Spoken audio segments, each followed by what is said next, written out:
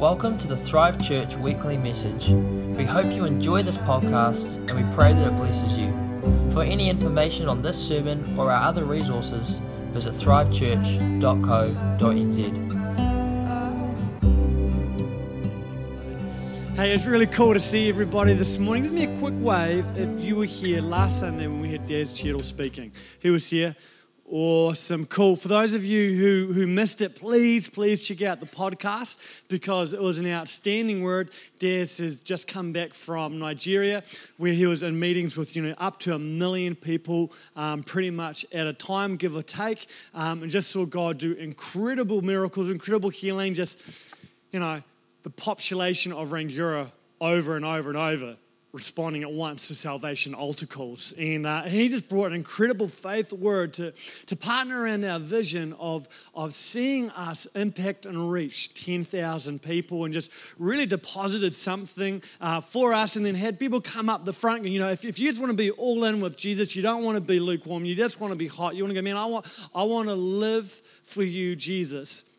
And then come up the front so that, heaps of people came up, and Glenn's standing over here going, I'd like the ministry team just to come pray. And I'm looking as I'm in the line of people standing up, and the whole ministry team pretty much is responding. We're all getting saved again.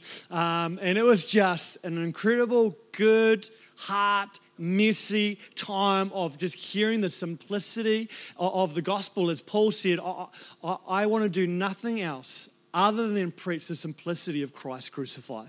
I don't want to give complicated words. I don't want to give big ideas. I just want to preach Christ crucified because I know that it's a message that will bring hope and freedom everywhere I go. And so as I looked at so many of us responding, this week I've just been thinking about what can I bring as a practical thing on the back of what Des brought, on the back of our 21 days of love, that I could put in your hands, that you go, well, there's something practical that I can do to continue on that journey. Because when we come to church and we have a great meeting and we go, oh man, that was really amazing, and then we go about our week, generally what I find is that I've got like a conveyor belt in my mind, and good things hop on the conveyor belt, and as my week goes past, they just drop off the end of the conveyor belt. And unless I take them off the conveyor belt and I begin to do things with them, then they just fall off, and it was all for a little bit of nothing. So today, my plan today is to give you one practical thing for our heart that we can then step into and do to continue building on what love looks like in our community. Jesus said before he went to heaven to his disciples, I've got a plan for you guys, and it's pretty radical. I want you to go into all the earth, and I want you to disciple nations. I want you to take nations, train nations, one-on-one, from the littlest to the biggest, and I want you to bring nations into what the kingdom of heaven looks like. Just go out and disciple nations. That was what his last message was to them, but he took them through a series of training for years before he did that. And Thrive Church here, this is like our Sunday morning when we get together. It's our family time, but this isn't actually church. It's just a service. It's a time when we meet. So this is our gathering and our sending pivotal point in the life that we have as Christians. This is where we come to get trained, where we come to be blessed, some of us have had prophecies spoken over us, we've had encounters, we've had healings, we've had supernatural experiences, we've had great teaching, we've had truth put in us, and I love it. I love coming to church because I love to be blessed, because I love just being blessed. But I also want blessing to flow out from myself. I want blessing to flow out from us. And so Jesus spent years training his disciples, and before he gave them the Great Commission, he sent them out on a mini mission. So what he did in Mark chapter 6 is he got his 12 disciples together and said, hey, what I want you to do, I'm going to send you out in pairs. Okay, so we're going to have 6 teams of 2, and you're going to go out on a mission. And this is what I want you to do. I want you just to take a staff with you. You can go with the sandals that you've got. Don't take an extra shirt. Don't take any food with you. Don't take any extra money, and just go into towns. And when you get into a town, I just want you to preach. I want you to tell people that I love them. I want you to tell them that I've got a plan for them. I want you to tell them that I've got a purpose for them. I want you to tell them that the kingdom of heaven is right here, and to begin to take hold of it. If you see people that have got like afflictions of demons, well, here's some authority. You've now got it. Tell the demons to go away, and they'll go away. If you see sick people people, anoint them with oil, pray for them, and they'll recover. So these guys went out and they began to do these things. And imagine this morning if I just went, Gigi, you're number one, Tara, you're number two, James, you're number one, Amy, you're number two. And we just went like that. And I said, all right, all the number ones on this side, all the number twos on that side, face each other, grab a buddy. And tomorrow what I want you to do is I want you to go to work. And when you get to work, if you see anyone that's struggling with depression or they've got anxiety or anything like that, I want you to begin to pray for them. If you see anybody that's got a physical sickness, just put some oil on them and they're going to get instantly healed. And just tell everybody that Jesus loves them. And then when we get back together next week, everybody's going to tell me about the different miracles that took place. That was Jesus, his strategy, okay? And so these guys go out and do it, and they have an incredible time. Like they're out there, and they're moving in so much power that Jesus saw Satan fall from heaven like a lightning bolt to the earth, totally dethrone the process and the power of the authorities is beginning to shift as the power of Jesus is released to mankind, and mankind begin to retake dominion over the earth. And this is the catalyst moment of the church beginning to form itself, with Jesus having done things, now people going with the power of Jesus, but Jesus not having to show them every step of the way. And so they have this incredible time, and then they come back to Jesus, and they're like, Jesus, like, this is amazing. Everything happened, and they're really pumped. They want to tell Jesus all about it, but Jesus has just had some other news. See, John the Baptist was Jesus' cousin or second cousin, and he'd been arrested, and he'd just had his head chopped off, which is a really bad day for him. And so Jesus just got told, hey, John the Baptist, who laid the platform for your ministry, you probably grew up with this guy, Elizabeth was your mum's auntie, and so you probably, like, these guys were pretty much almost the same age. They probably played soccer together, shared lunches with together, which was really good because Jesus would just make John's lunch go further, and then after a while, John just got an appetite for locusts, and so Jesus like, oh, cool, bro, tapping out of that. See you later. And so he's like, man, John's dead.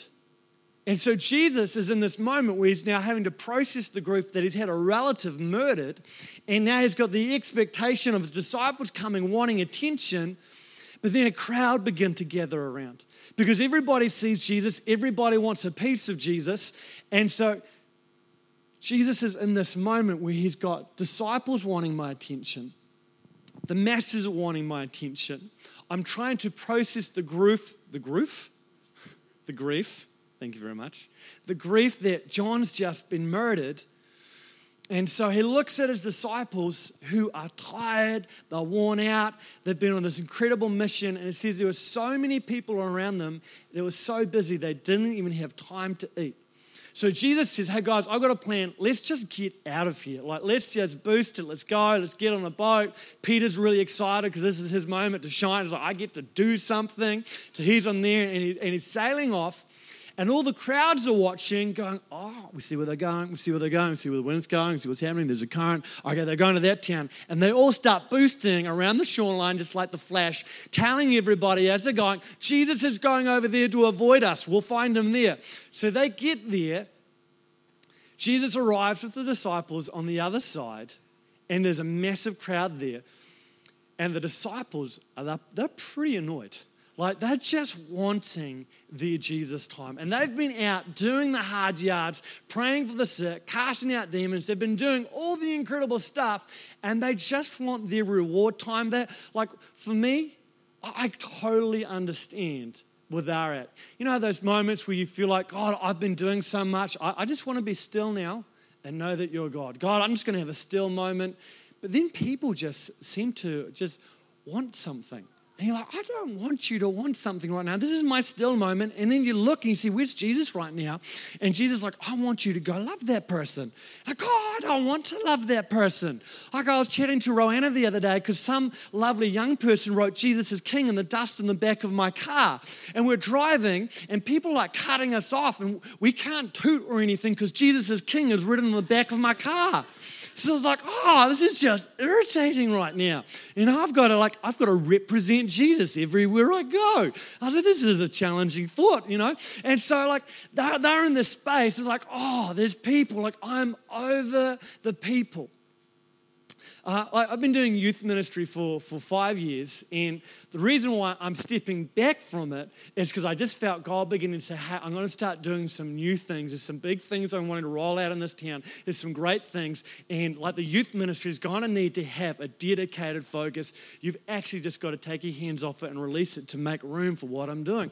But over the last 5 years, I've had some pretty crazy experiences with young people. Like young people, they're very special. Like you have some young people that are just like, they're amazing. And then other young people are like, wow, how did your brain come to that conclusion? I mean, one of the most common conversations I have with young people when they begin to tell me about the problems they have in their life and they're like, what should I do? And I'll sit there for about half an hour and they'll tell me everything that's going on. And they're like, what do you think I should do? One of the number one pieces of advice that I give is this: go to bed earlier. Okay, this will solve half your problems in life. The other half is stop breaking the law. Like, if you stop doing illegal things, you'll stop getting in trouble. Like, this is the way the system works. You're like, stop doing those things. And they're like, yeah, I'm going to stop. You've like changed my life. And they'll be crying and they're like praying for them like, Jesus, I'm sorry that I stole that. I'm sorry that I smoked that. I'm sorry that I slept with that person. I'm sorry I stole that car. And that's going on. I'm just like, oh my gosh, I hope I never get called to testify. That's okay. I'm covered by the Minister's Act of the Privacy, And then like I'll catch up with them 2 weeks later. I'm like, how you doing? And they're like, oh, yeah. And I go, how did that thing go when we talked about we weren't going to break the law anymore? And they were like, yeah. I'm like, do you want to talk about it? And they go, do you want to hear about it? And I go, no, I don't. And they're like, why don't you want to hear about it? I'm like, because you're so frustrating. And then they'll be like, oh, and then I'll pray for them. They'll cry and they'll do this again. And then they'll be like, sweet. And then a couple of days will go past and they'll be like, I'm just ready to go to bed. And my phone will ring and I'm looking and I go, do I answer? Do I answer? Do I answer? Do I answer? Do I answer? What would Jesus do? What would Jesus do? What would Jesus do? I don't actually know. I'll answer to find out. I'm like, hey, what's up? You aware? Sweet as, bro. Just call Mitch and he'll sort it out, all right? And I'm like, done. I'm tapping out. So they get to the other side, and the disciples, they've just been dealing with all of this stuff. They're just surrounded by stuff, and they get to the other side, and there's people wanting more stuff. They want more from the disciples. They want more from Jesus. Jesus is processing with grief. He doesn't want to deal with the stuff. That's why he left the people to go hide from the people. Like, he's fully human, fully God. He's being real. And he gets to the other side, and there's all these people, and they just want stuff. They don't want to be his friend. They don't want to give him anything. They just want to take. That's what they're there for. They want to receive from him. And so they get to the other side, and it says this incredible line in Mark chapter 6. Jesus saw the crowd, and his heart was moved with compassion because they were like sheep without a shepherd. And there's something that began to shift in Jesus' heart. As he saw the crowd, compassion began to take place. I remember a wee while ago, I was around with Ricky Boyce, and we were praying for a young person, because I just got to the point where I was like, only a miracle now is going to help this person. Like, I have exhausted all of my wisdom in the first week of this relationship, and now it's 18 months and I've made no progress, and I just don't know if I can work with this young person anymore. God, I'm done. And as I began to pray, I began to see once again the heart and the plan that Jesus had for that person. I began to cry, and it was the first time I'd cried in front of Ricky, and we were praying by his pond, and I was like, I don't know if he's going to think this is cool or really lame. When you begin to tap into Jesus' heart and you begin to tap into compassion, what I believe happens is that God knows that we've got a limited amount of capacity. And that's why he says, be still. That's why he says, lie down on the green pastures. But there are also times where we reach the edge of our capacity and we tap into the compassion that he has. And it's like it clicks over into a whole nother fuel tank.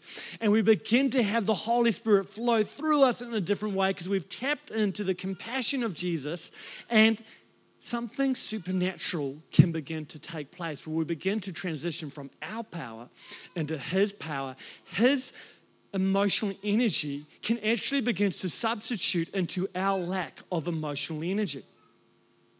It's really cute. This wee baby keeps waving to people at the back, and the whole time I thought they were waving at me like I was preaching really good, and I've just realized that there was a baby. So they get there, and Jesus' heart is moved with compassion. Brothers, the Bible says they were made for adversity. Good times. Okay, so they're there. Jesus preaches all day. So the disciples have been traveling. They found Jesus. Jesus wants to ditch the crowd. He's like, well, I'm going to sit in the boat because that's what he does. You guys do all the sailing.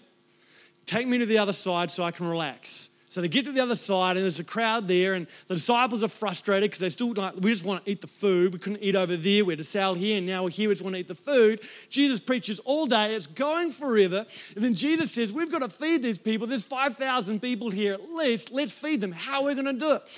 Now, Mark's great because all the other Gospels talk about the fact pretty much that the disciples found a boy with 2 fish and 5 loaves of bread, and they're like, this boy's got some food. In Mark, it says, Jesus told us to feed them, and then when Jesus said, what food do you have? Mark's like, well, this is the only food that we've got. Mark's making it sound like this is his lunch. And so even like John writes, like, Jesus is so amazing, I love him. Luke writes, the details of the miracles. Matthew's like real attention detail, 28 chapters. Mark's like 16 chapters, and he's like, this was annoying and this was annoying. He's the most real dude of them all. Like, I'm a Mark for sure, okay? And so this is what happens. They're like, well, you feed them. And they're so annoyed. They're like, geez, we've only got this food and we had to steal it from this kid. Like, we didn't get to eat there. We didn't get to eat here. It's been all day. We've been being amazing. Just celebrate how good we are, okay? Stop having compassion on the people. I've had enough. So Jesus does a miracle, feeds them all. They gather up 12 basketfuls of leftovers. And then, the disciples are like, okay, sweet as, now we're going to have our Jesus time. It says that Jesus immediately told them to get into the boat and sail away from him. So they're like, what, Jesus, are you for real right now? Like, we've got 12 baskets of food, bro. Like, let's party up. He said, no, go right now. Get in the boat, off you go. And so the crowds dissipate, the boat leaves, and Jesus climbs up a mountain because now he's like, now I want my time.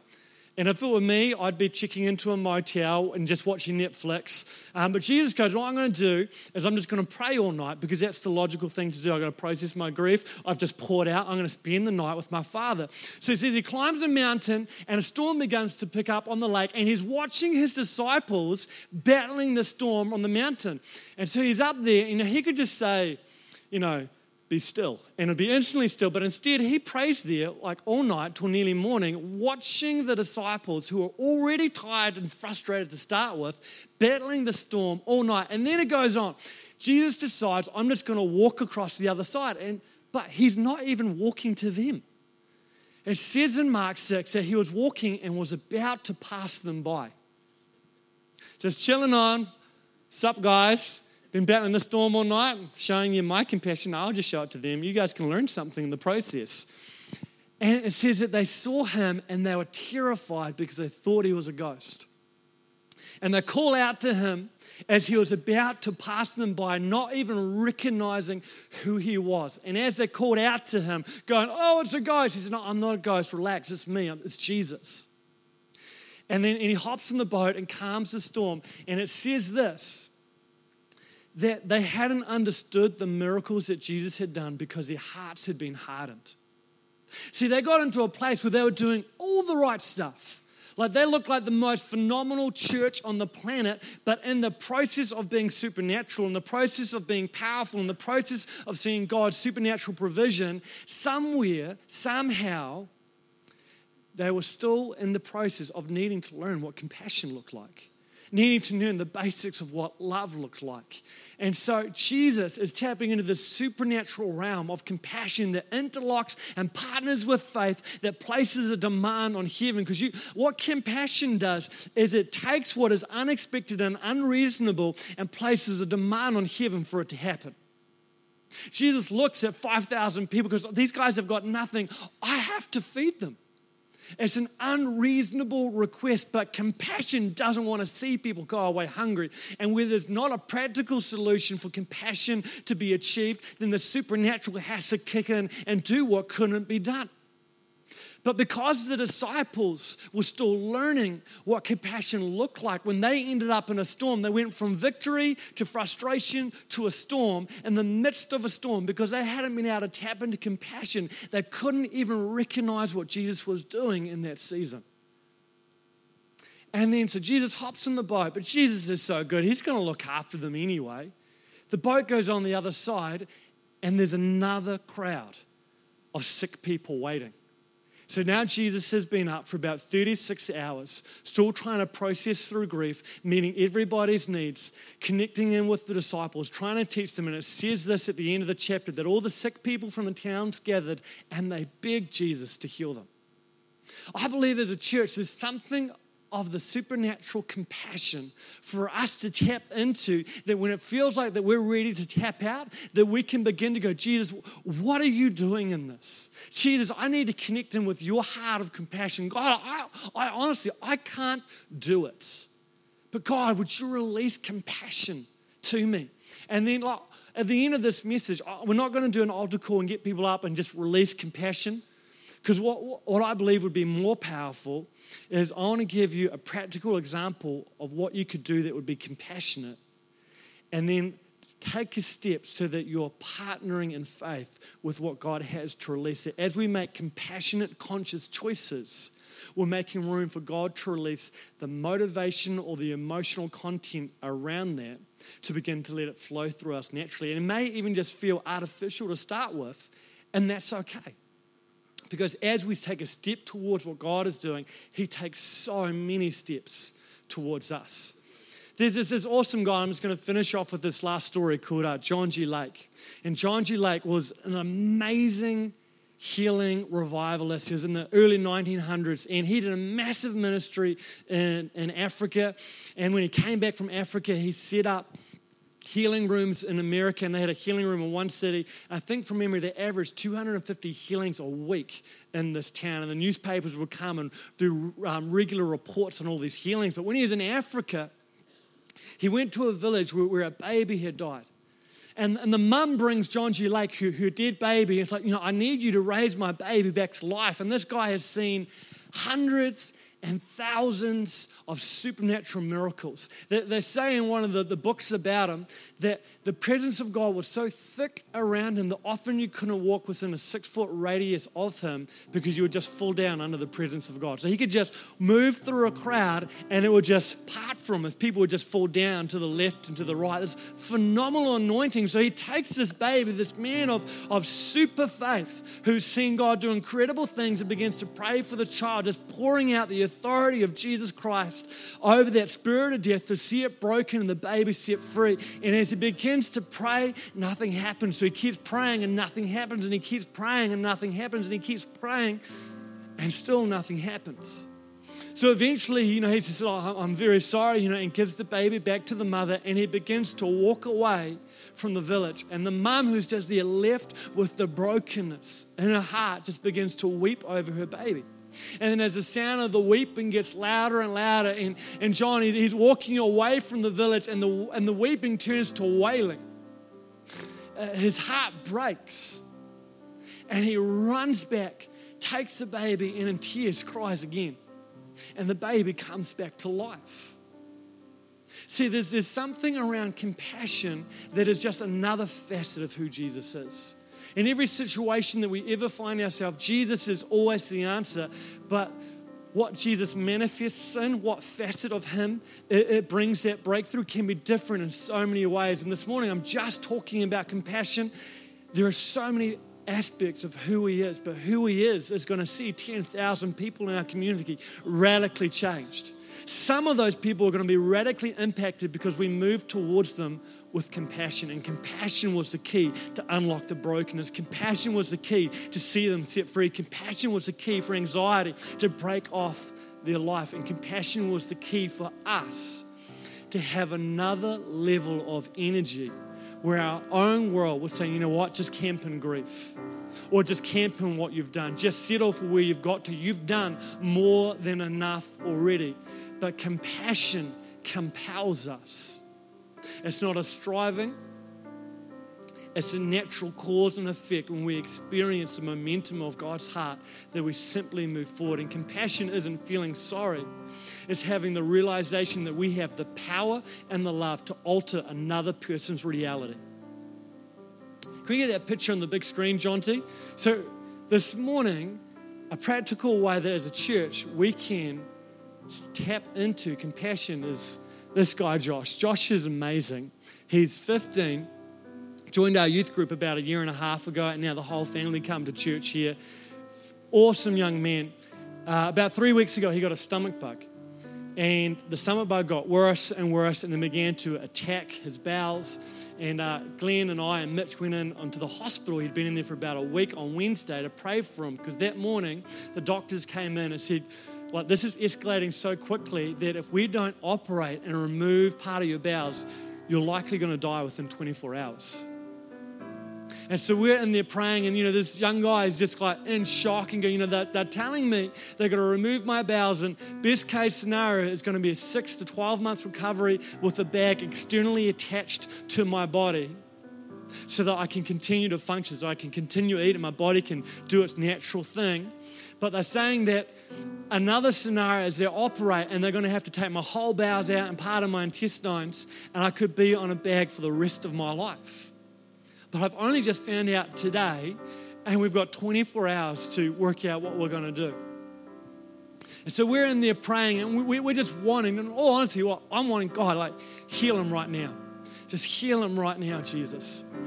And as a church, we believe that Jesus, everyone that came to Jesus was healed, and we're still growing into the maturity of understanding. There's so many things that I just don't know. And Jesus knows. Maybe one day he'll tell me why, or maybe one day I just won't need to know. But we're praying, and he doesn't instantly get healed.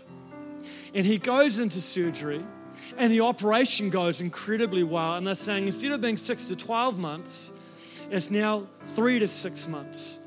And he came out of the recovery ward, I think it was 2 or 3 days sooner than they were expecting. And his dad, Phil, was just telling me yesterday he's already up, walking up and down around the hospital, recovering so quickly. But Josh is going to have this bag on him, is expected 3 to 6 months. And the family have just gone through a really tough time. And I think, how amazing would it be for us as a family to go, you know what, as a church, we're going to extend compassion onto this family. And that could look like just praying for them regularly. Like they were telling me in the first service, someone said, you know what, we're just going to fill your shit up with firewood. You could take meals around them. You could write them cards. Had someone come up to me after the service going, can I get their bank account details? I just want to put money into their hands. Just something so practical. So I just want to tell you, this week, partner with compassion. And as a family, one of the ways you can do that is moving towards the McQuillan family and just extending love. And just come see me after the service if you need details. If you just want to give financially, you can just do that at IFPOS out the back. Another way that you can partner with compassion is we've got our Christmas tree out the back. You can write someone's name down that you're wanting to bless and be praying for Jesus to enter their world, that you want to release the power and the love of Jesus Christ. Just write their name down on one of the tags, put it on the tree, and begin praying with them. We've got our pantry team as well, and that they've been taking out food today. We've had 60 food parcels given through them into the community. And they don't just give food, they ask for opportunity to pray for people. And it's an incredible, practical and supernatural aspect of love coming together. So this week, let's understand that compassion gives us another level of energy and resources of heaven at our fingertips. And let's do something practical with that this week. Awesome.